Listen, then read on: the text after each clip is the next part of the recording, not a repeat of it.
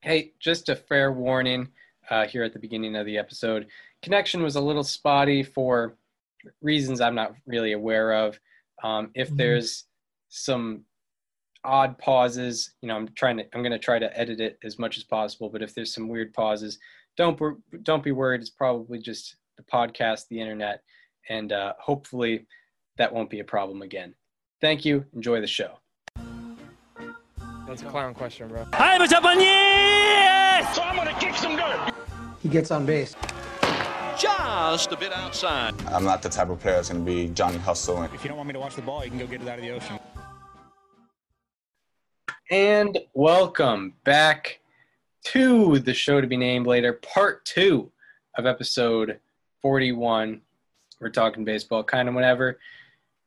This is the second part of the episode, and we're going to be talking about the 2015 Royals, our first team in the StatCast era.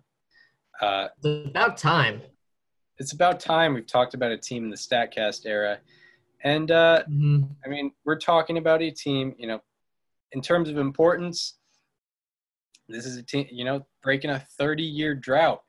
And, the 2014 brought the winning culture back, and they kind of completed what they were able to do in 2014. But it wasn't easy. So tell us, what was the situation heading into 2015? So like you mentioned there, Chris, they were 90 feet away from tying up Game 7 of 2014 in the World Series. But then, of course, Madison Bumgarner happens. We've talked about that. Why don't you go check out our 2014 Giants episode when you're done with this one. And they had never won a division title in 30 years, like you mentioned. Not only did they not win the World Series, they hadn't won the AL Central since 1985, or the AL West or East, whatever it was back then. They hadn't won a division in 30 years. That's my point. Yeah. And they lost Willie Butler, Nori Aoki, and James Shields in the offseason. James Shields was their ace, keep in mind. And they countered that by re-signing Luke Hochevar, a reliever. Also signed Kendrys Morales as a DH, Alex Rios, an outfielder, Edinson Volquez, another starting pitcher, and Ryan Madsen, who was a relief pitcher who hadn't pitched in the majors since 2011 at that point. And this team had high expectations, and they hit the ground running as soon as opening day came. A 7-0 start to the season. How about that? 7-0. 7 wins, 0 losses to start out in the first week. Salvador Perez, Kendrys Morales, and Lorenzo Cain were all hitting 400 during that stretch. Royals hitters led the league in wins above replacement and on Fangraphs and strikeout percentage. And unsurprisingly, they were the last undefeated team in the league. And in mid-April, Paulo Orlando, an outfielder, came up and made a very unique first impression. Breaking ball lined into the alley, left center field, and it's going to roll to the fence. And there is Orlando's first big league hit. He's thinking 3. Relay throw to third is offline. So Paulo Orlando's first big league hit is a memorable one. And there's a shot into deep center field, and Trout will not make the play, and Paulo Orlando, his first 2 major league hits are triples. Another track meet. That is deceptive speed. He's faster than he looks. Yeah, he is. And Paulo Orlando is the first major league player with 2 triples for his first 2 base hits since 1998, when Mark Johnson, a catcher with the White Sox, did the same thing. How about make it a third? And now Paulo Orlando into the left field corner. He got a chance. Go! Paulo Orlando has 3 major league hits, all triples. Sweet on contact. I knew he didn't have enough to get it out of the park at 347 down the line. Having played here 3 years, I know that if it bounces off the wall, you got a chance for a triple if you got any kind of speed, and there it was. How about that? I mean, Chris, 2 of those hits were right down the left field line or in left field. I could not believe those ended up being triples for anybody. Yeah, it's definitely interesting, but Paulo Orlando is he's a Ricky Henderson type. Yeah. And the Royals finished April with a 15-7 record. They were 0.5 games up on the Detroit Tigers for first place in the AL Central. And they also gave up the least amount of runs in the AL at that point. And then they had a runaway start to the summer. Chris, you want to get in on that? Yeah, I mean, the Royals were standing alone in the American League Central pretty much, as you said, from the start. The Royals were sitting at 44-30 at the end of June, and they were 4.5 games up on the American League Central. And then in early July, the second-place Twins came to town, and in the last game of the series, Eric Hosmer comes up to the plate. One of the team's best players comes up to the plate with the winning run on first base. Time for Lorenzo to steal a bag. That was a slide step, and that's hammered into right field. Kane will go to third. Mike Juicery's going to wave him home. Kane to the plate. Royals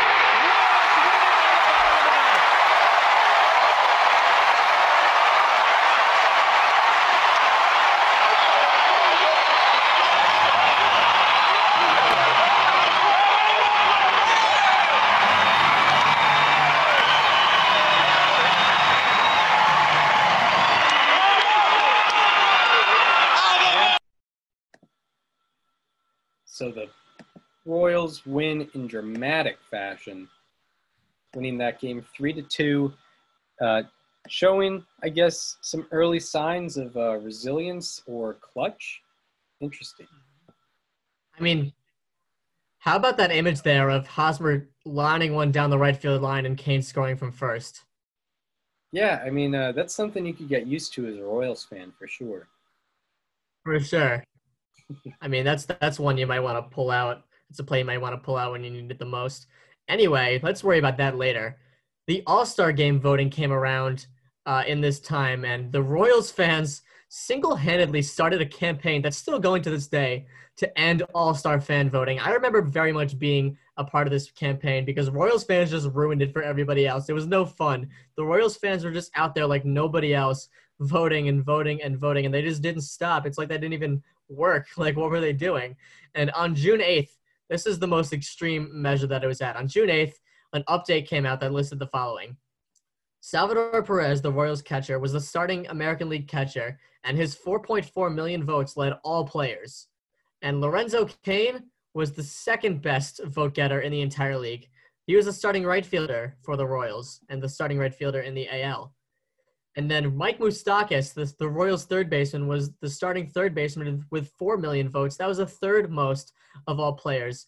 And the fourth most of all players, you guessed it, a Royal. Alcides Escobar, their shortstop, was the starting AL shortstop.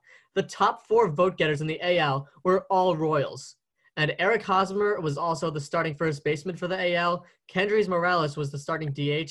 And Alex Gordon was the starting left fielder. So that's 7 out of 9 positions that were just voted in by being Royals at that point. The only 2 that weren't in there, Alex Rios was 4th in the outfielder voting. The one guy he was losing to that wasn't a Royal was Mike Trout. Like, what are you going to do? It's Mike Trout, of course.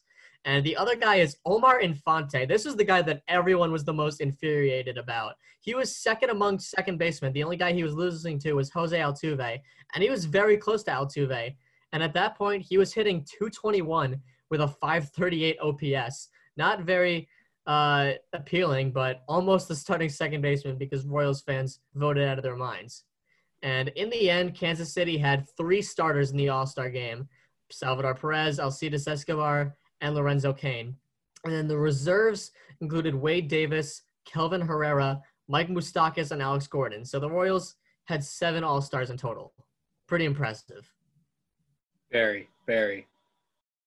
Do you remember seeing those updates back in 2015 when the Royals were just dominating the votes? Oh yeah, I remember. Like there's always like on MLB Network, it'll be the baseball field, and they'll show the pictures of every guy at every position, and it was all just KC across. It was all blue, and then 1 spot of red and 1 spot of orange. Yeah, it was unbelievable. So, the All-Star game happens. It was dominated by the Royals. Maybe not necessarily on the field. Mike Trout ended up winning All-Star game MVP, but it was royal blue all around. And then we get into the hot stove season. And on July 26th, the Royals had the second worst starting pitcher F4 in the American League, and they needed a frontline starter to put them over the top as far as the rotation went. And also, 2 days later, on July 28th, the Royals had a major league worst -1 F4 from second baseman. That would be primarily Omar Infante. And that was a hole that they needed to fill. So what do? On July 26th, they trade for Reds ace Johnny Cueto, who had a 2.62 ERA at the time with a 1.51 ERA plus and 3.1 F4 leading up to that point. And then to fill the second base hole, on that July 28th day, they get Ben Zobrist from the A's, who had an 801 OPS, a 121 weighted runs created plus, and 1.5 F4, even though he had missed a month between April and May. And that right there, Chris, for me is what separates the great teams from the championship teams. You know, there are so many great teams that lose a championship at the trade deadline because they don't acknowledge the issues that they have. The Royals took the two biggest holes on the team and did exactly what they needed to do with them. They got an ace, they got a legit second baseman, and they were ready to go for October. And I think Dayton Moore and David Glass did an excellent job at that trade deadline. Absolutely. I mean, you go down the line of champions. The 2019 Nationals getting Daniel Hudson and some more bullpen help. 2018 Red Sox. I mean, it wasn't at the deadline, or actually, they did get Eovaldi at the deadline. They got Pierce. 2017, they got Verlander. The Astros got Verlander. I mean, 2016, Cubs get Chapman. I mean, it goes down the line. Yeah. So, you know, getting midseason acquisitions is huge, and it paid off for the Royals. They went 43-33 total in the second half. They didn't miss one beat, and they finished the regular season 95-67, which was the best record in the American League. That's right. Notable seasons from the Kansas City Royals. The Royals led the league in reliever ERA, and the relievers also had a 5.2 F4, which I imagine is among some of the top ranks. Wade Davis was the highlight of that bullpen. I mean, Wade Davis's 2015 season, you could include his 2014 season, some of the best bullpen work you can possibly do. He went 67 and a third innings pitched, had a .94 ERA, 10.43 strikeouts per nine, and he let, of everyone to get on base, he left 92.2% of the men allowed on. 92.2% of them did not score, a 92.2% left on base percentage. It was the first reliever season in Major League Baseball history with a sub-1 ERA and at least 10 strikeouts per nine. He had a 448 ERA plus, and the next best in the majors was 272. He was nearly 200 points better in terms of ERA plus than the next best guy. It was unbelievable what Wade Davis was able to do. And that's not to downgrade anything anyone else from the Royals bullpen, because Ryan Madsen that year was also spectacular. 63 and a third innings from Ryan Madsen to go along with a 2.13 ERA and 8.24 strikeouts per nine. Kelvin Herrera was also amazing. 69 and 2/3 innings pitched, 2.71 ERA, and 8.27 strikeouts per nine. Then you go over to the position players. Lorenzo Cain ended up finishing third in the MVP vote. Unbelievable. His, in honor of the StatCast era, I have some StatCast stats for you. His average exit velocity was in the 79th percentile. His expected slugging was in the 85th percentile. His sprint speed was in the 94th percentile. And his expected batting average was second in Major League Baseball, behind Miguel Cabrera, who ended up winning the batting title that year. And then on to the regular statistics, which is available for just about every year. He slashed 307, 361, 477, 838. He was 4th in the American League in defensive wins above replacement among all fielders, and also 5th in defensive runs above average among all fielders. He was 2nd in the American League in stolen bases with 28, and his 6.1 F-WAR ranked 9th among position players in the majors and 4th in the American League. And he was not the only standout among position players on the Royals. Eric Hosmer slashed 297, 363, 459 for an 822 OPS, and his 33 doubles in 2015 was tied for 5th among first basemen. Kendrys Morales, that's slow. That's slow boy. He won a Silver Slugger for DHs and was tied for 8th in the league in doubles with 41. He also hit 290 with an 847 OPS to go along with being top 10 in doubles. And then Mike Moustakas, the Moose, had a 123 weighted runs created plus, and that ranked 5th among third basemen. Also, the Royals as a team had the lowest strikeout rate lowest strikeout rate offensively in the league. They struck out in 15.9% of plate appearances, and the next best team struck out in 18.1% of their plate appearances. So they were far and away the best at pure hitting, for sure. So, I mean, pure hitting is sort of an art that's, like, taken with class almost. Like, you know, it's traditional baseball. It's the 80s, like you mentioned. But this team was not in that sort of mindset. This team was feisty. They were out for blood. And they got into 4 benches clearing altercations during the year. We're going to show all of them in chronological order. The first one happened against Mike Trout and the Angels. Game hit streak against Kansas City, including that gigantic home run in Kansas City last year. And one in Game 3 of the playoffs last year. That's lined right back up the middle of base hit, a missile.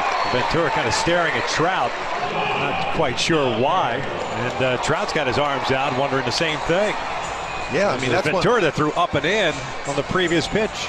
Good luck with that battle. There's a base hit out to left center. Trout will turn and head to third. Kane bobbles the baseball, and Trout is being waved in. The throw to the plate is not in time. Albert ends up at second. Yeah, they'll have some words for Ventura right now. Attention, here we go at this point. Bench is clearing here. Jim Wolf, the home plate umpire, to his credit, doing a heck of a job. They're keeping everybody calm. Well, look at Pujols right in there. Came right in from second base. Didn't like what Ventura was doing with Trout, not only with the line drive, but afterwards. But credit Jim Wolf and Adam Hamari, the first base umpire. Here come the bullpens, and it's just kind of have to. But those two guys trying to keep both benches at bay. I mean, there's no reason for Ventura.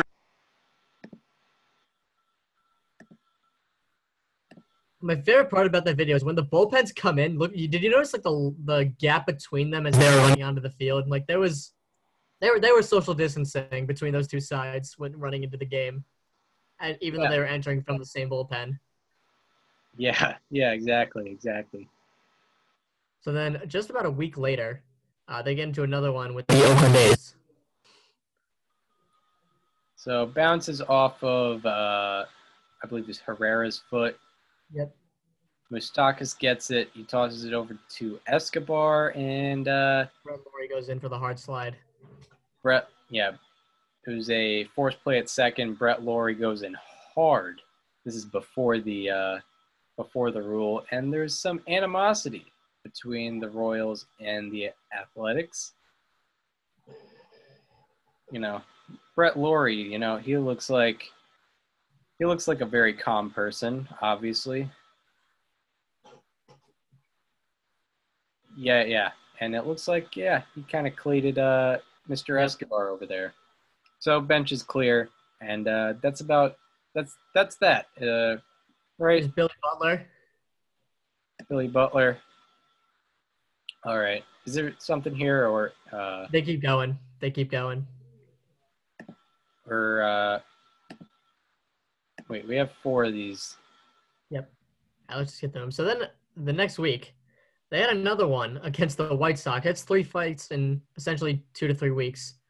And this one started a little differently, a little, certainly, I guess, unique. All right, here we go. Let's see how this one fares. Right back. What's Ventura talking? I don't know. What's he talking about? I have no clue. That's absolutely absurd. Guy hits a one-hopper to you, and you're going to get upset about that? And Moustakas now is taking Ventura off the field. Now, they're going out there. You knew it was going to happen. We said it was going to happen in Kansas City. That these two teams were going to have some problems. There's some altercations. Kansas City's been having them with Oakland. Now they're getting back with us.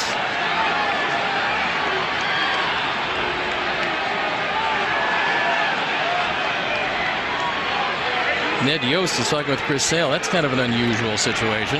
You don't see that. And now it breaks out again. And this is a good one, folks. Well, it's going to be. Just look for the outside because you're not going to see much on the inside. And look for the cheap shots because it's probably going to be some. I certainly would like to see Chris Sale get out of there. Well, Yost, I don't know what he was saying to Samardzija. And he was talking with Chris Sale. I mean to Sale, but the only thing he should have been saying was get out of here. If he was trying to provoke anything, he ought to have his behind beat.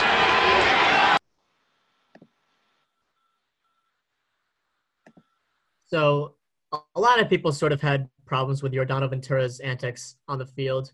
And before I get into that, I'd just like to say, rest in peace to that man. He was taken from us far too soon, a young talent that should never have had that ending to his life. And, he obviously didn't grow up in the most ideal area. There's a lot of violent parts of the Dominican Republic. And I know that, I don't think he meant anything like that personally. I think he's just so much of a competitor that sometimes he could let that competitive edge get to him. And it did rub a lot of people the wrong way, understandably. But, the guy was a competitor, and he has been missed this entire time. Yeah, I think it's something everyone can agree upon. I don't think that was something that his whatever attitude. I don't think that's something that happened off the field at all. It's just whatever happened. He was wired differently when he was pitching, and it benefited him in bad way or in good ways, and then it might have rubbed some people the wrong way as well. So the Blue Jays or the Royals go a few months without getting into any sort of altercations, and then they go to Toronto to face the Blue Jays, and the streak of days ended there. We told you about the 5 walks in his last start. Donaldson gets hit by a pitch, and he doesn't like that too much. And Donaldson has something to say to Volquez. And it looks as though there had been a warning put in place by the home plate umpire, which I don't agree with at all. That was a changeup, and I think Volquez there was saying, "Hey, my bad." Now here's where you have an experienced umpire in Jim Wolf. Okay, so Jim Wolf, like you said, he knew it was a changeup. Volquez said, "Hey, look, it was a changeup, and it slipped." I think it's over with. The 3-2 pitch is low. Ball 4. Donaldson flips the bat and goes trotting on down to first base. Volquez came off the mound halfway to the plate. It's almost like Edinson wants a confrontation. He is continuing to bring it upon himself. Jerry, I got a funny feeling there's going to be some fireworks here this afternoon. Tulowitzki is hit. And Donaldson is screaming at home plate umpire Jim Wolf. Donaldson is standing there talking with Jim Wolf and said, how many guys are going to have to get hit before you respond to the warning?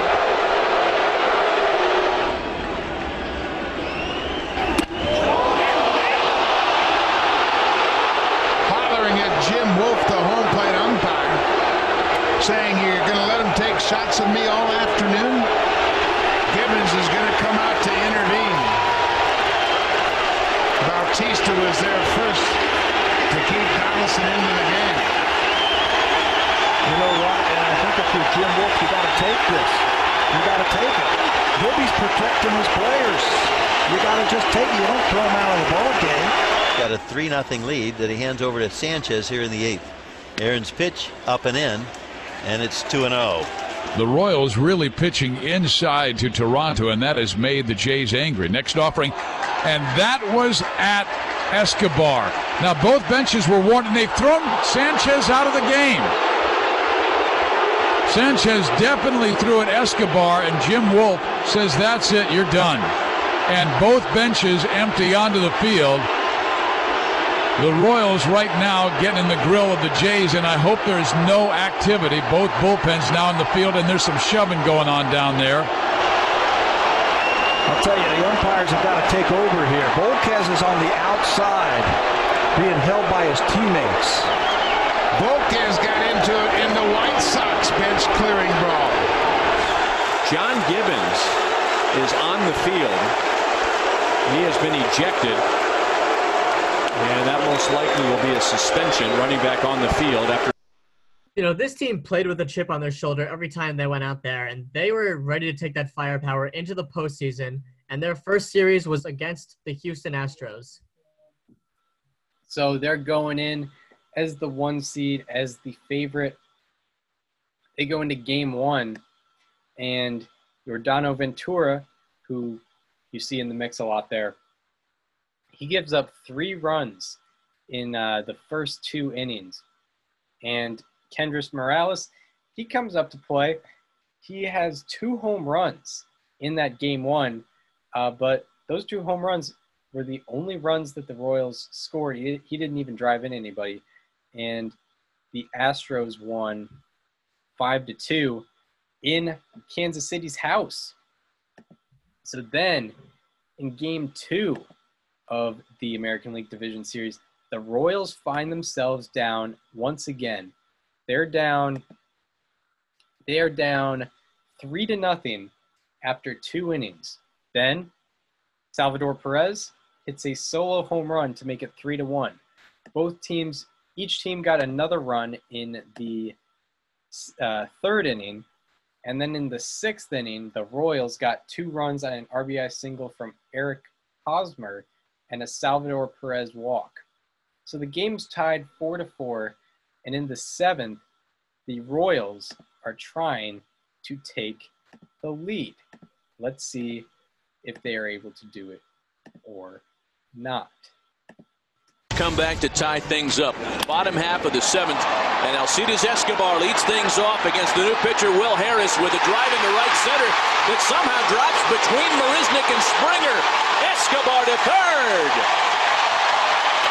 Obviously, the Astros do not believe that Escobar had the power to get it over his head, and then Marisnick ran 2 miles, I think, to get to that ball, and then he kicked it, which allowed Escobar to go over to 3rd.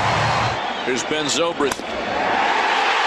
Kansas City has taken its first lead of the series.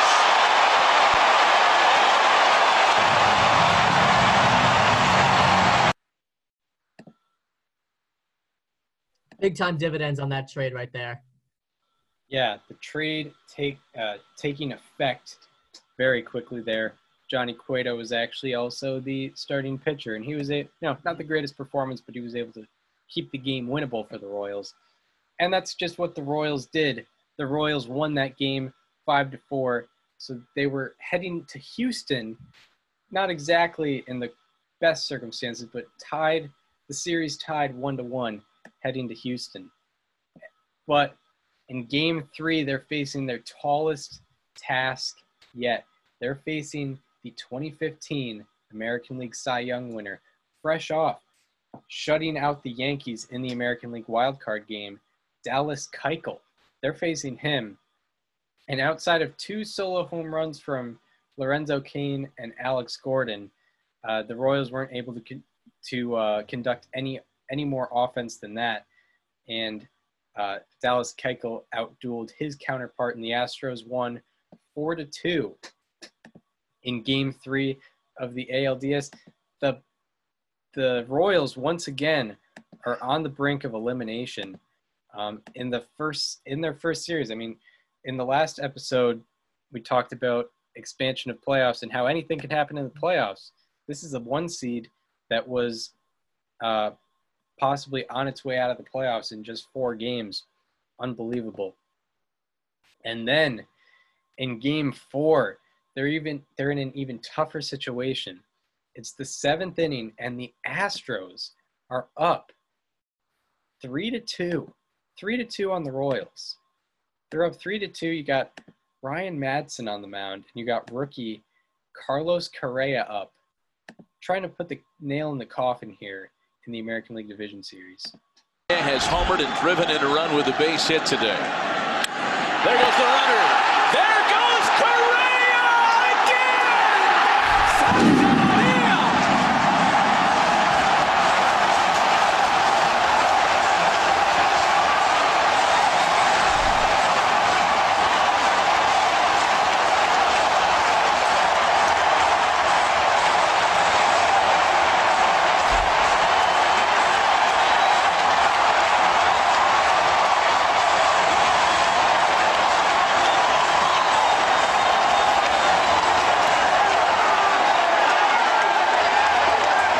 The 21-year-old rookie shortstop, his second home run of the game. 5-2 Astros. And now Colby Rasmus with one away. Rasmus follows up. And that one is gone.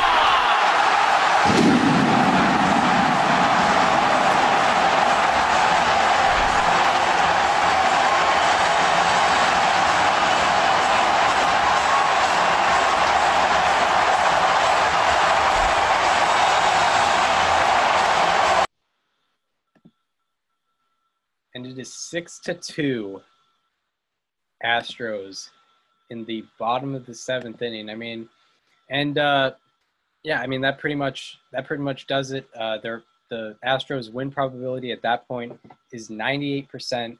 The Texas governor, Greg Abbott, tweets out, an appropriately early congratulations to the Astros on advancing to the ALCS. The governor of Texas tweeted that out.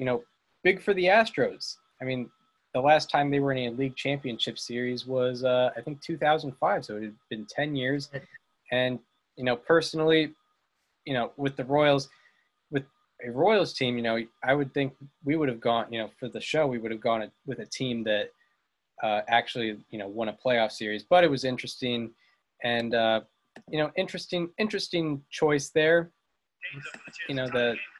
I guess they were a good team in the regular season, but maybe not the best in the postseason. I don't know, but I mean, let's watch the just for the sake of it, let's watch the Astros close it out here. 3 straight singles against Will Harris. And now Lorenzo Cain's up with a chance to tie the game. Cain's 0 for 3 today. A couple of strikeouts against Lance McCullers. The 1-1 to Cain. Swing and a base hit into left. It'll score at least 1. Here's Rios to score easily. And the Royals, as they've done all year long, keep the line moving. It's a 3-run lead for Houston. And it's gotten uncomfortable enough for A.J. Hinch to make an immediate move for Tony Sipp. So Hosmer needs to follow the line here of Rios, Escobar, Zobrist, and Cain, just taking nice, easy swings. Here's the pitch. Swing and a line drive, base hit right field. A run scores. Everybody moves up a base. Hosmer comes through. It is 6-4. 5 straight hits have opened the top of the 8th. And it's a not-so-comfortable 2-run Houston lead. Here's Kendrys Morales now, the switch hitter batting from the right side. Back up the middle. Off Correa, on into center field. Kansas City has tied it in the 8th. And Carlos Correa, in the blink of an eye, goes from hero to GOAT. That inning was over, or at least the Astros would have gotten 2 outs. On a high hopper to short, the ball hopped over his glove, and the Royals have scored 4 in the 8th inning. Here's the 0-1. Ground ball, pass Sip, fielded by Correa. No, it goes off his glove. Coming home, the score is Zobrist. Kane scores. Hosmer goes to third. Royals tie it. 6-6 game. And Correa, shooting across the infield, took his eye off of it, and it went right by his glove. And what could have been a double play right there with the slow-running Morales.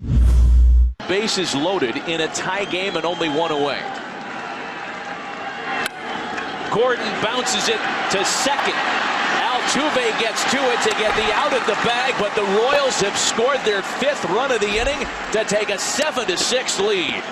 Alex Gordon came very close to getting a base hit, but the Royals have scored 5 in the 8th inning, and they lead 7-6. They were down by 4.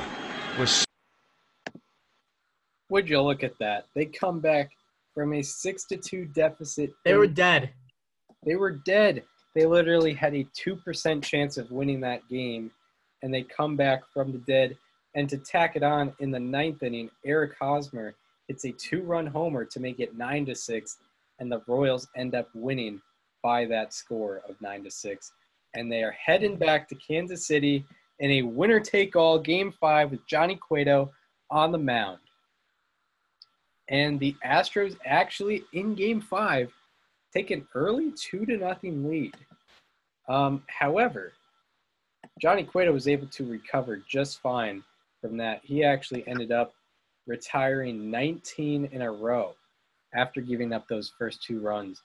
And then it was all on the Royals offense to produce. So the Royals ended up scoring a run. They ended up scoring a run on whatever. And Alex Rios comes up to the plate with men on second and third, 2 ducks in the pond, trying to take the lead in this winner-take-all game to advance to the American League Championship Series. Been a couple of weeks since Mike Fiers was out there in a game. If you could just limit 1 run in this situation, that would be ideal. Rios wraps that one inside the line and down into the left field corner. Perez scores. Here's Gordon right behind him, and Kansas City has taken their first lead of the night. Just a curveball that doesn't get down. You see it go right down the line right here. Toughest call for an umpire. And the Royals have the lead in this winner-take-all game. Huge. They have the lead. They also have the momentum. And with that momentum comes even more runs. Kendrys Morales, the silver slugger for DHs. This man is looking to take advantage of the momentum. This time, not in the 5th inning, but the 8th inning. And he's actually facing the Cy Young, Dallas Keuchel. Men on first and second. To Kendrys Morales, a 2-run lead for Kansas City. Morales sends a ball well hit into left center field, and that one is gone!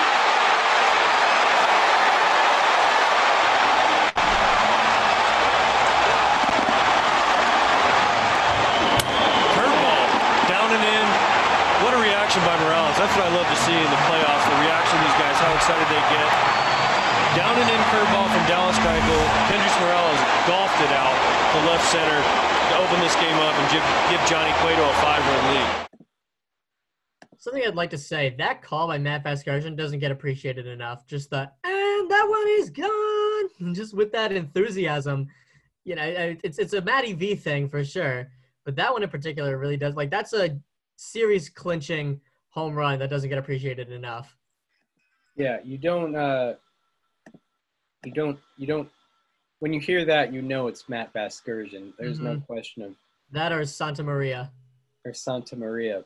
You know that's Matty V. And, you know, that's the thing with like Matty V and like Joe Buck is, you know, I'm fine with both of them. Matty V is he definitely brings more to the commentary, but Joe Buck also, like, especially with home crowds, he will let the crowd do the commentating ultimately. And so it was 7-2 for the Royals, and now you got the man with the sub-1 ERA, Wade Davis, to advance them back to the American League Championship Series. Takes over here in the top of the ninth. Wade Davis has everything you need.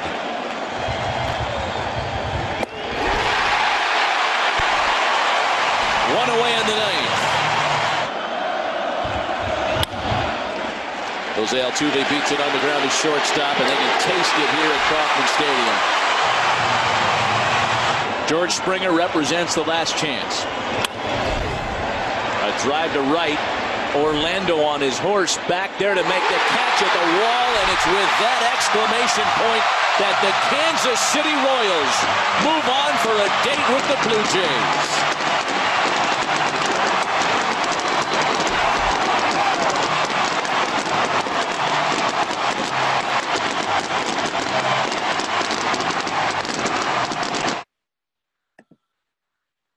They're going back to the American League Championship Series for the second year in a row.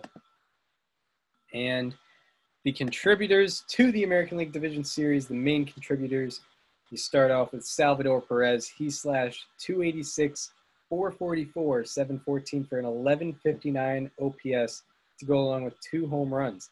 Kendrys Morales was also slugging it. Had a .263 average, 300 on-base percentage, but a .737 slugging percentage for a .1037 OPS. Had 3 home runs. And Alex Rios had a .286 average with an .840 OPS. And then Wade Davis, as you just saw, spectacular, had 4 shutout innings in this American League Division Series. They're going nothing new American League Championship Series. So now they're in the ALCS facing the Blue Jays, a powerhouse of an offense, Chris. And they had just been coming off a 2-0 series deficit that they won. So they had a lot of momentum on their side. So game 1, Edison Volquez brings it. 6 shutout innings. And in a 2-0 game, Salvador Perez comes up and tries to widen the gap. Here's a fly ball into left. Off the bat of Perez at the wall. It's gone. That was a quick home run there from Perez. The Royals end up winning that game 5-0. They're on top. And then in game 2, the Royals were trailing 3-0 after 6, and nobody could get a hit off David Price. In fact, the only base runner was a leadoff single by Escobar in the first. So ever since then, they had got nothing. And the Blue Jays win probability, it was up to 91%. Ben Zobrist came up to lead off the 7th and try to get something going. On the 7th inning, 3-0. 1 pitch and a pop-up. Right side. And it's going to drop as Goins looked like he called for it. Then Bautista stayed away. Base hit right field. Zobrist will stop at second, 2 on, nobody out.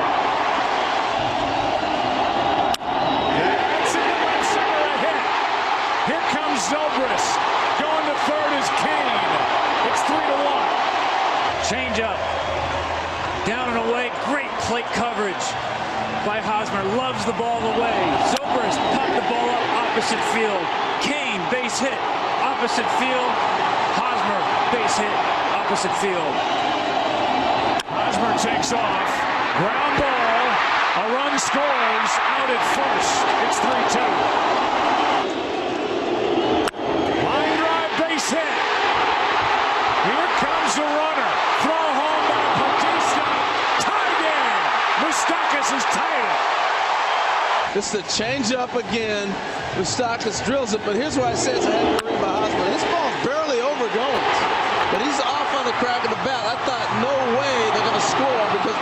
throw so well. It's in the right center. It's going to get loud. Here comes Moustakas. Royals take the lead 4-3.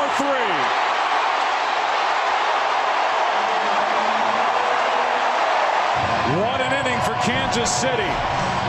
Taking advantage of the way the inning started. Scoring 4 and leading by 1. That's up the middle. Here comes Gordon. There's another run. It's 5-3. Just amazing, Joe. 6 singles. Only 1 was pulled. Opposite field, middle of the field. 1 single after another.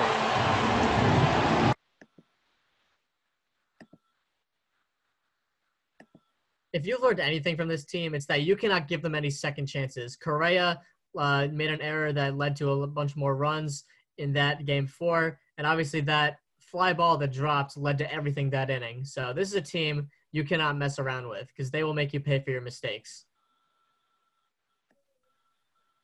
Yeah, for sure, for sure.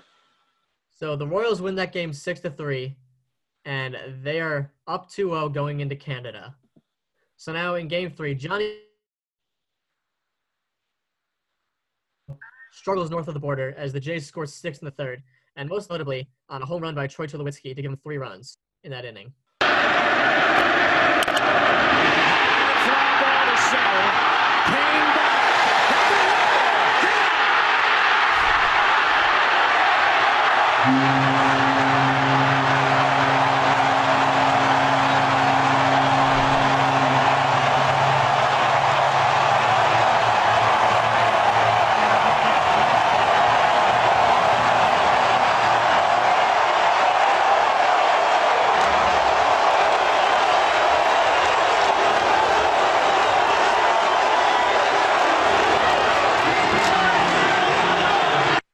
I mean, that crowd out there in Canada is tough. Is tough to go against. You know who was part of that crowd? Mm-hmm. Mr. Michael Giunta, my father. Chris's dad was at that game, and he saw the Royals. He was on a business trip in Toronto, and he figured he'd pop by Rogers Center. So why not? It was a good time for him, and I actually have a hat that a 2015 ALCS hat, but it has the Blue Jays logo instead of the Royal and no Royals logo. So I decided not to present it to the show. But anyway, the Royals ended up scoring 4 runs in the 9th, but it wasn't enough. The Blue Jays win that game 11-8. The series is 2-1 now.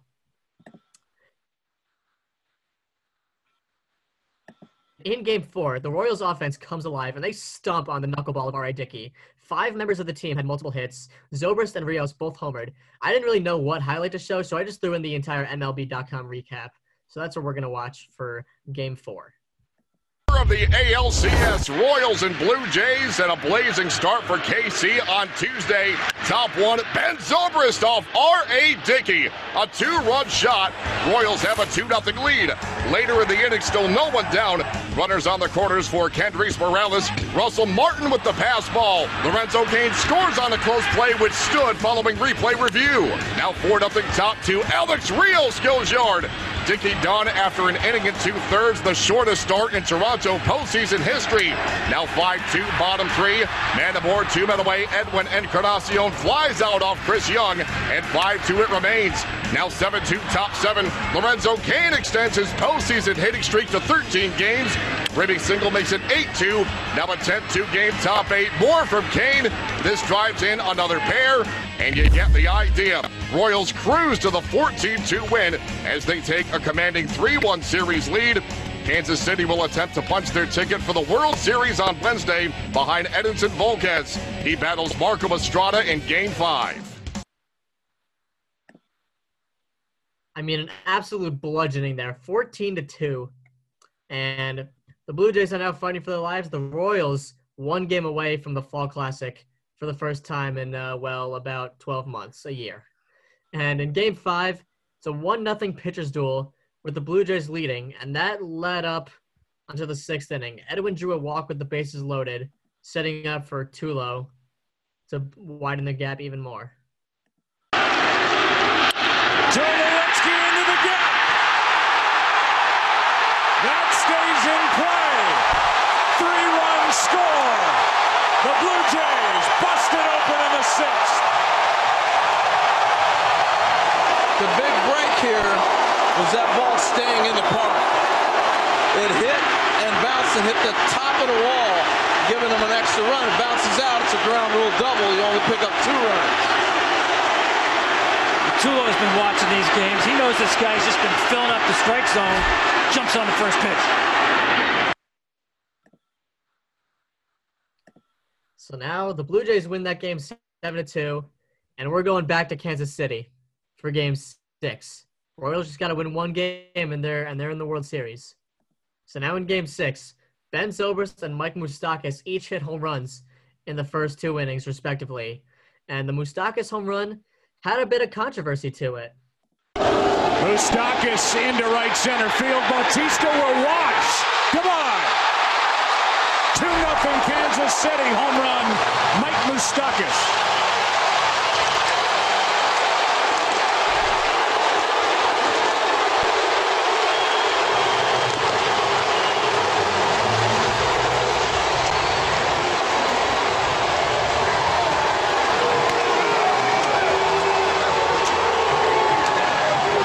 That's his first of this postseason.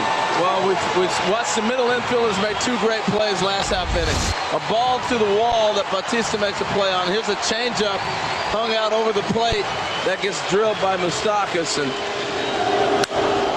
the umpires are going to get together and make sure there was no interference. Bautista was calling for it immediately. And that's a reach over that wall up above the green wall. And everything's got to go above that the screen up there. And so from that vantage point, looking at the grounds rule, that they might get this call back. It's a pretty clean ballpark. The fans actually sit back, and to reach over, that's going to be a tough judgment call for them in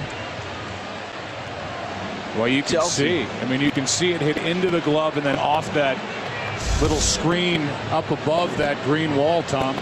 Yeah, we'll take a good look at this, but I agree with you. The reaching out in front of the wall and then coming back and hitting the wall would seem to indicate the path of that baseball was not clear over that line.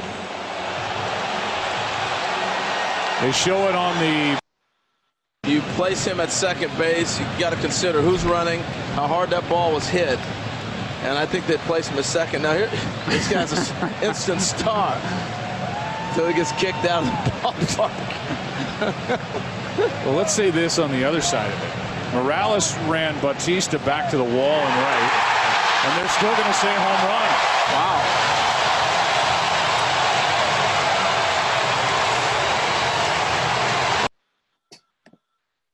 A very close call on that one. Chris, what do you think on that call? I mean, if it has to clear the screen, then it's not a home run. But if it only has to clear the green wall, then that's a home run. So, I don't know. Weird ground rules. Very weird ground rules. But Jose Bautista made in the 4th to make it a 2-1 game. And then the game stayed that way until Alex Rios had an RBI single in I believe, the 6th or 7th to make it 3-1. And now in the top of the 8th, Joey Bats came back up, already had homered in the game. He's got an opportunity to tie the game. So let's see what he can do. Here's the 0-1. That is hit down the line and left. Into the corner, and this game is tied. It's a 3-3 game here in the 8th inning. And Bautista's got 2 tonight. And he finally breaks through with the long ball here in this ALCS 2 times. And it's 3-3. He's had some good swings all night, and you saw it coming the other day in Toronto, but no swing bigger than this one.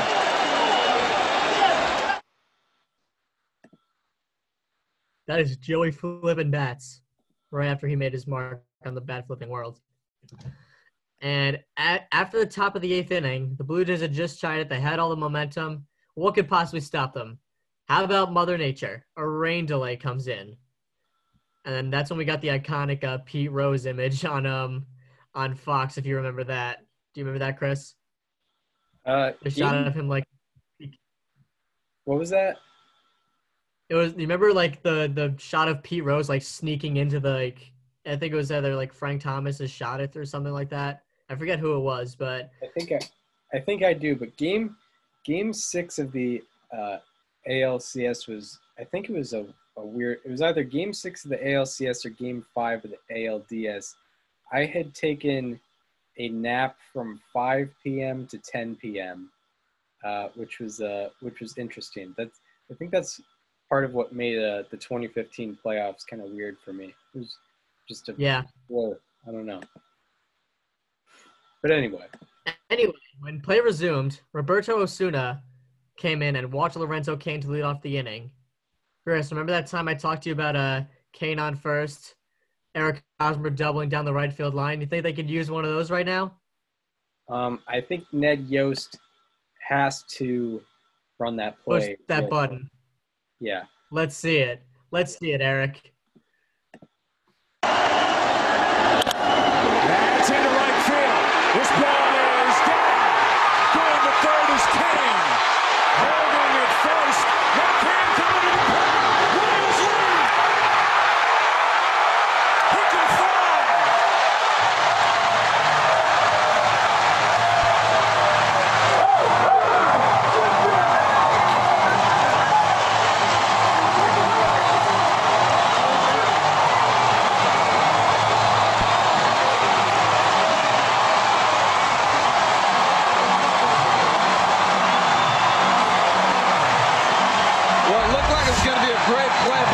Again, another changeup. We'll talk about another time, but it looks like it's a great play by Batista. He's going to cut off a double. But in this situation, you got to throw it in and let the first baseman redirect it because you have Lorenzo Cain. Now, he did this against the Astros when the center fielder fell down on a ground ball to center and he continued on. So you got. How about that? The only difference is that he singled instead of doubling, but you get the idea. And now it's 4-3 Royals. They're 3 outs away from the World Series, and you already know it's up to Wade Davis to close it out. Mr. Automatic to close out their potentially second straight American League championship. Question is, Wade Davis, who last threw a pitch in the game at 10 o'clock straight up, is on the mound a few minutes after 11. Bottom 3 in the order for Toronto. Now would be a good time for the Blue Jays to see Russell Martin get his first hit. Here's a fly ball into center. It is his first hit. And the leadoff man is on here in the 9th inning for the Blue Jays. And now Pompey is going to come in and run for Russell Martin. There he goes. Throw down Perez. Not in time. Stolen base in a blink. What a money bag. Tying run at second, nobody out. Runner goes. No throw. And no swing at the plate. Now the tying run is 90 feet away. And the pinch runner, Dalton Pompey, has stolen 2 bases here in the 9th. How gutsy is that? Inside ball 4. First and third, nobody out. There goes Pilar. Struck him out. Low way. But down to second is Pilar with the infield in. 1 down. 2 out.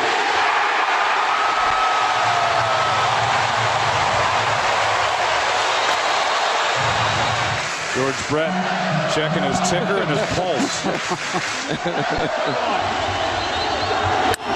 Left side. Moustakas. Royals win the pennant.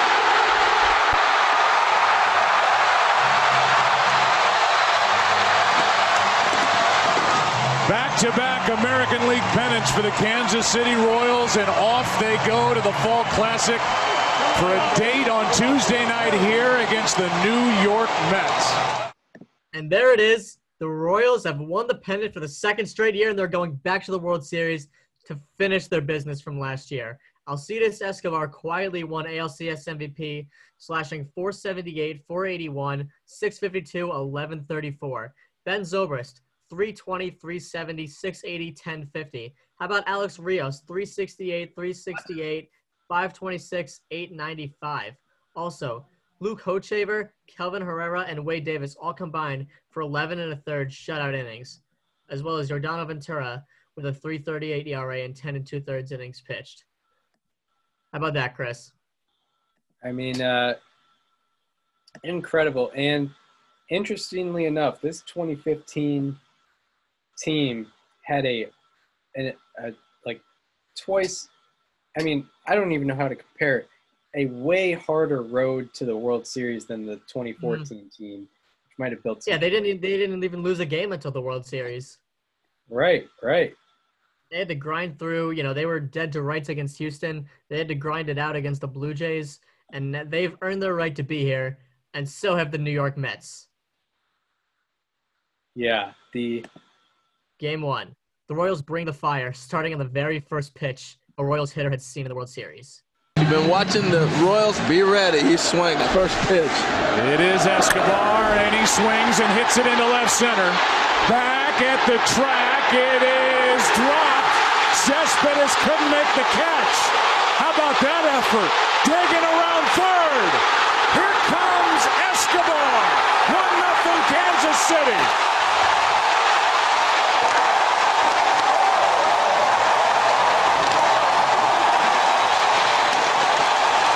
An inside the park home run for Alcides Escobar to start the World Series. I can't believe he threw a fastball over the plate first pitch. It's the 12th inside the park home run in World Series history. And Yoenis Cespedes went to his right, either worried about a collision, guys, didn't see it, but just kind of flashed at it with his glove. I don't think he saw it off the bat. But again, you have to pitch Escobar as if the count is 0-2 when he steps into the batter's box. You know he's swinging. Watch the read and send. Chris, I remember when that happened, I just looked at my TV and thought from that. There's no recovering from that. Not at all. Yeah, it's pretty tough. But actually, the Mets did recover quite quickly. They did have a 4-3 lead in the 9th. And also, Edinson Volquez was making the start for the Royals, and he had a quality 6 innings pitched and 3 earned runs. And all the while, his father had recently passed away, like hours before the game, and he learned of his father's passing afterwards. So, pitching with the weight of not knowing that can be tough because he knew that his father was in critical condition, and I guess it was reported that he asked that he didn't know until after he got off the mound. So that was obviously really tough for him. But the Royals made it all better. In the 9th, Jeurys Familia was trying to close it out, and Alex Gordon, well, he had other plans. Gordon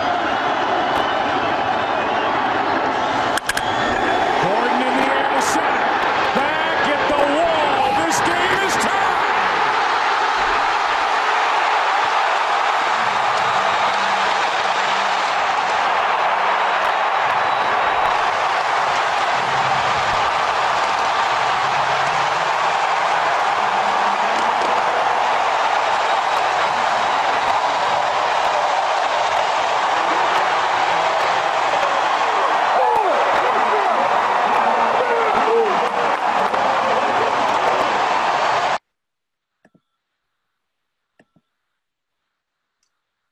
And the Royals have tied it up against Familia. And the game ends up going into the 14th inning. Something has to give. And finally, the Royals end up loading the bases with no outs, with Eric Hosmer coming up. Into right, Granderson back, Escobar tags. Here comes Escobar. The Royals win game 1. Hosmer drives home. The winner in the 14th.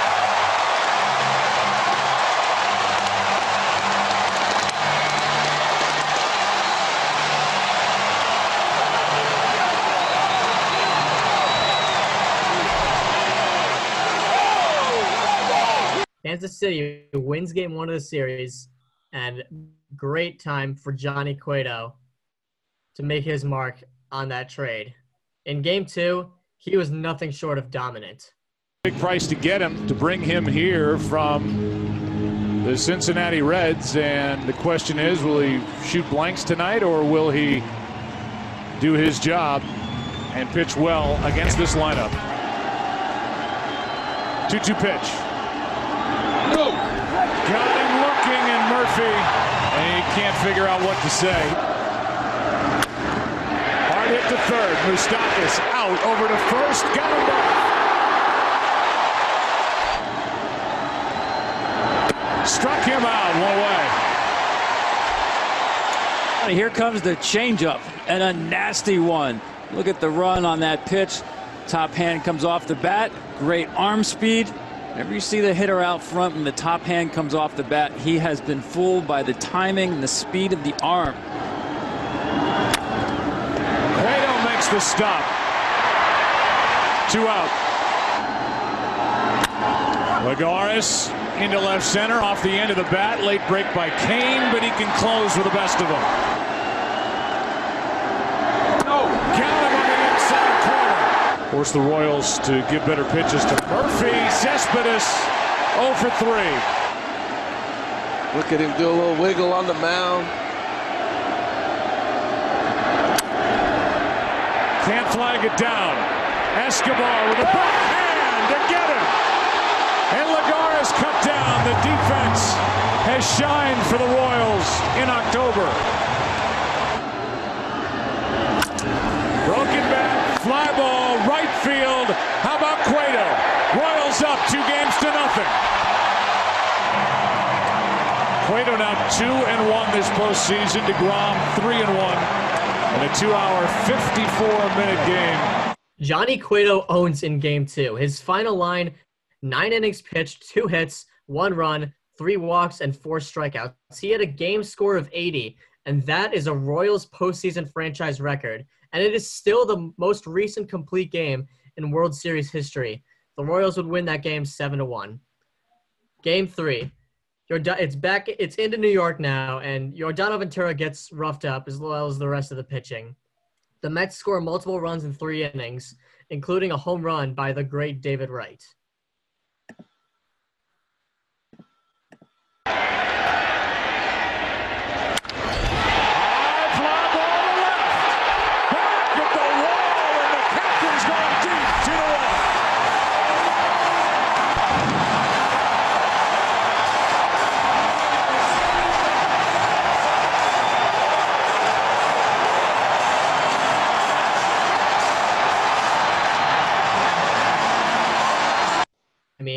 I know we're not covering the Mets right now, but you got to give it to David Wright for everything he had gone through at that point in his career. To have a home run in the World Series obviously meant everything to Mets fans, to him, to everyone around him. And that's something you love to see. Yeah, it's unbelievable. So the Mets win that game 9-3. It's 2-1. And in Game 4 now, the Mets are leading again 3-2 in the top of the 8th. And there's 2 on. And I'm sorry, Michael Conforto hits 2 homers to contribute to those 3 runs. And the Royals had men on first and second with 1 out. And Eric Hosmer is coming up once again, trying to break things through.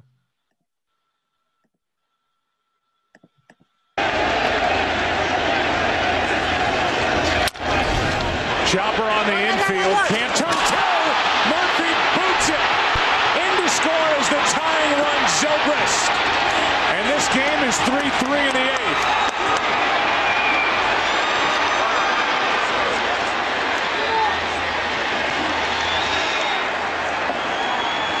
And going first to third is Kane. That's the go-ahead run, only 1 out. You almost saw Hosmer go. So Daniel Murphy goes from hero to GOAT, like they said earlier about Carlos Correa. I mean, Murphy dominated the NLCS that year, and that was a low point for him. And once again, you can't give the Royals more chances because they got more runs that inning on RBIs from Mike Moustakas and Salvador Perez. The Royals win that game 5-3, and they're 1 game away from winning the World Series. So now we're in Game 5. Matt Harvey was dealing for the Mets, and he had a 2-0 lead heading into the 9th inning. Harvey walked Kane to lead off the inning because he was still out there, and Kane later stole second. And Eric Hosmer doubled him in to make it 2-1, and then Moustakas grounded out to bring Hosmer, the tying run, into third. So now the tying run's on third, 1 out, and Salvador Perez is going to try and tie this game. Runner at third, 1 out. Broken back. Cut off by Wright. Out, throw home. 1-out, tie game. Unbelievable base running by Eric Hosmer has tied it.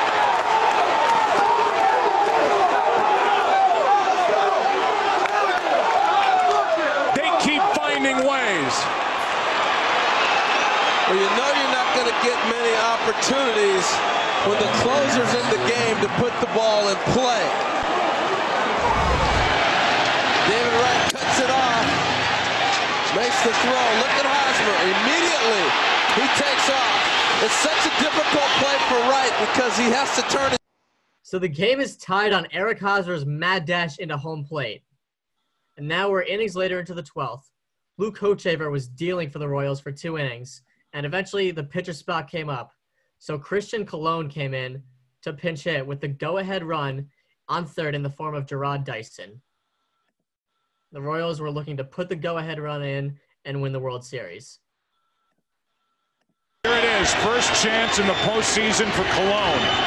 What a time to take your first postseason at bat this postseason. His first of the postseason. Colon delivers into left. In to score is Dyson. And Kansas City is on top, 3-2. Give me some! Attaboy! Let's go! Hell yeah!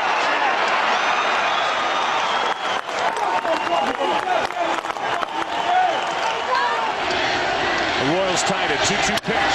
That is a fair ball. Down the line. 1 run scores. That's Colon. Holding at third, Orlando. And it's 4-2 Kansas City in the 12th.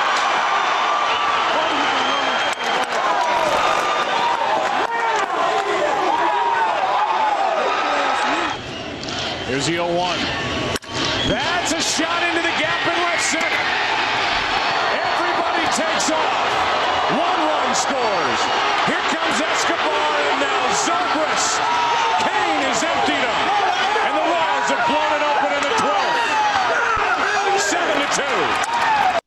So the Royals are now up 7-2. They're up 5 runs, and they still haven't used their secret, not so secret, but their automatic weapon in Wade Davis. Wade, 3 outs. World Series is yours. Let's close it out. Here's Davis. Big mountain to climb for the Mets. Down 7-2 in the 12th. Judah strikes out 1 away. 3-2 pitch. Struck him out. 2 down. And the Royals are 1 out away. The 1-2 again. Inside corner. The Royals, 2015 World Champions.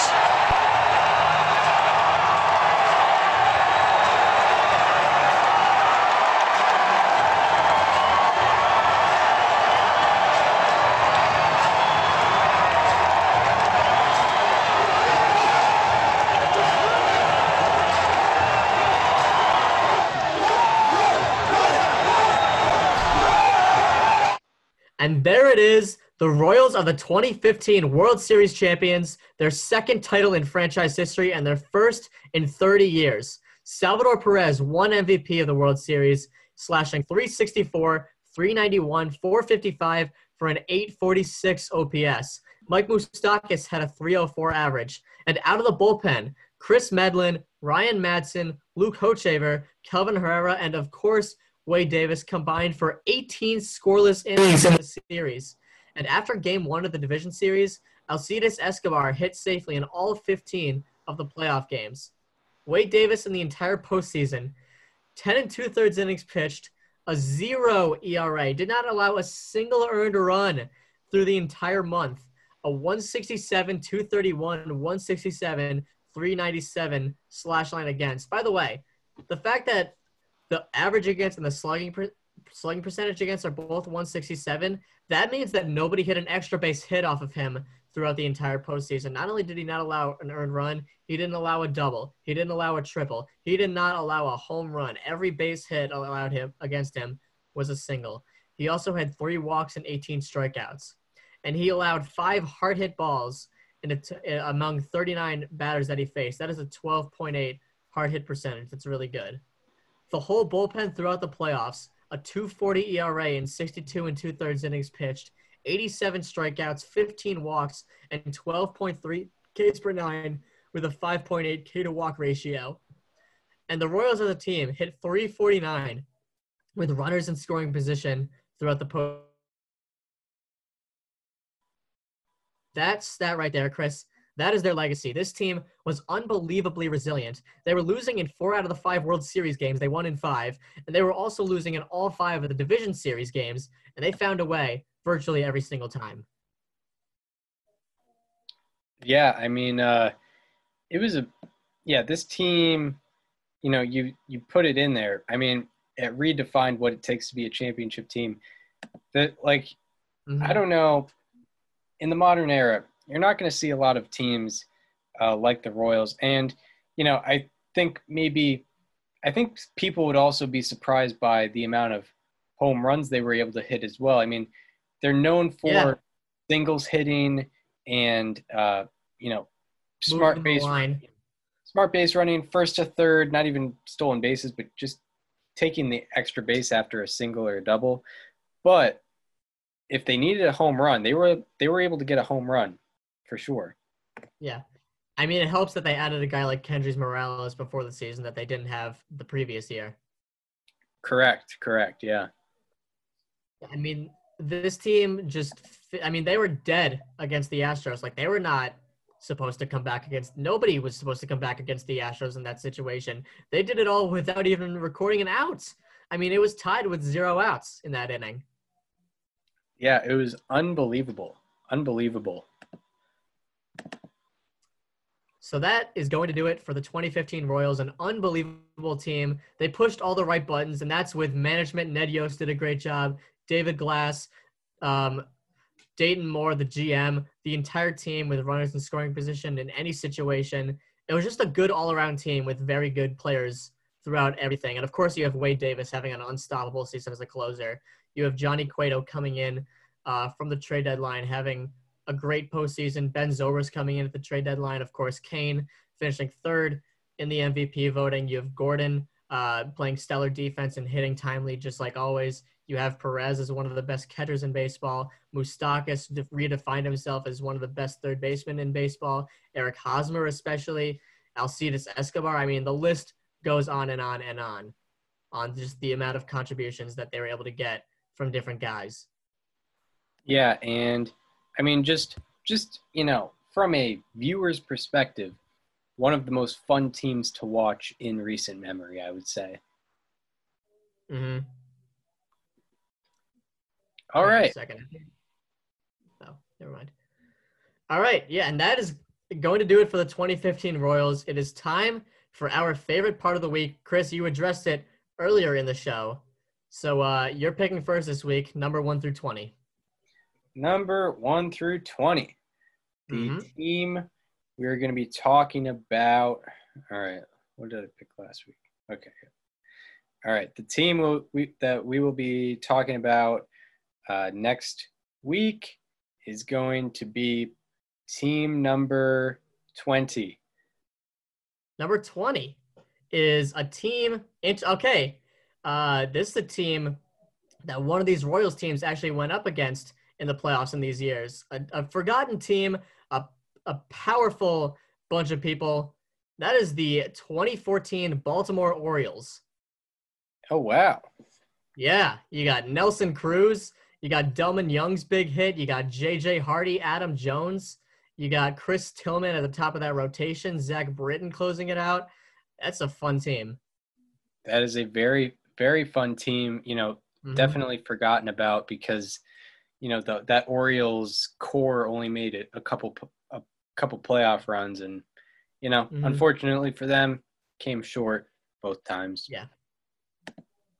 So, and that is the team we're talking about. Yeah. So now it is my turn to guess. What player are we going to be talking about next week? We're going to be talking about player number 11. Number 11. Player number 11. We are going with someone, a member of the 3,000 Hit Club. And honestly, you could make the case that he is more famous for his baseball card than his actual baseball stardom, what he did in the game. We are talking about Honus Wagner. Oh, wow. Honus Wagner. Worked for peanuts. Literally worked for peanuts. Yes. That is from this is SportsCenter ad. Yeah. I did. Okay. That's another dead ball era guy, if I'm not mistaken. That is another dead ball era guy. Honus Wagner. Wow. I was not ready for that one. Yeah. Throwing a bit of a curveball. So we got I mean, that was a Clayton Kershaw curveball if I've ever seen one. Yeah, and I mean, I figure, we've done a lot of modern era players, and it'll be like, oh, they were one of 5 people to do this. It was him, blank, blank, blank, Honus Wagner, blank. So I mean, I figured why not dive into this guy's career? There we go. Why not? Wow. Okay, I was not expecting Honus Wagner to be on this list, but I'm glad he is. All right. Well, that leads into the conclusion of this episode, where I hope you enjoyed it. We talked about the 2015 Royals. Hope you enjoyed the Rickey Henderson portion of the episode as well. And if you are listening on Apple Podcasts or Spotify and you want to watch the videos with us, we had a lot of those today. You can go to our YouTube channel, subscribe on STBNL with Chris Gianta and Daniel Curran. If you want to follow us on Twitter, follow me at Chris_Gianta, follow Daniel at Daniel_Curran. If you want to follow the show on Instagram, follow us at STBNL Podcast. Got a lot of good content that's about to come up. That's right. There. And also, as always, we would like to thank Baseball Reference, Fangraphs, and MLB on YouTube for their contributions. We would not be able to do this show. You would not be able to hear these stats or see these videos without them. Correct. Thank you. Thank you to those sources. And we hope you enjoyed our episode on Rickey Henderson and the 2015 Royals. And we look forward to seeing you next Wednesday talking about and seeing you next Friday where we're talking about the 2014 Orioles. See you next week.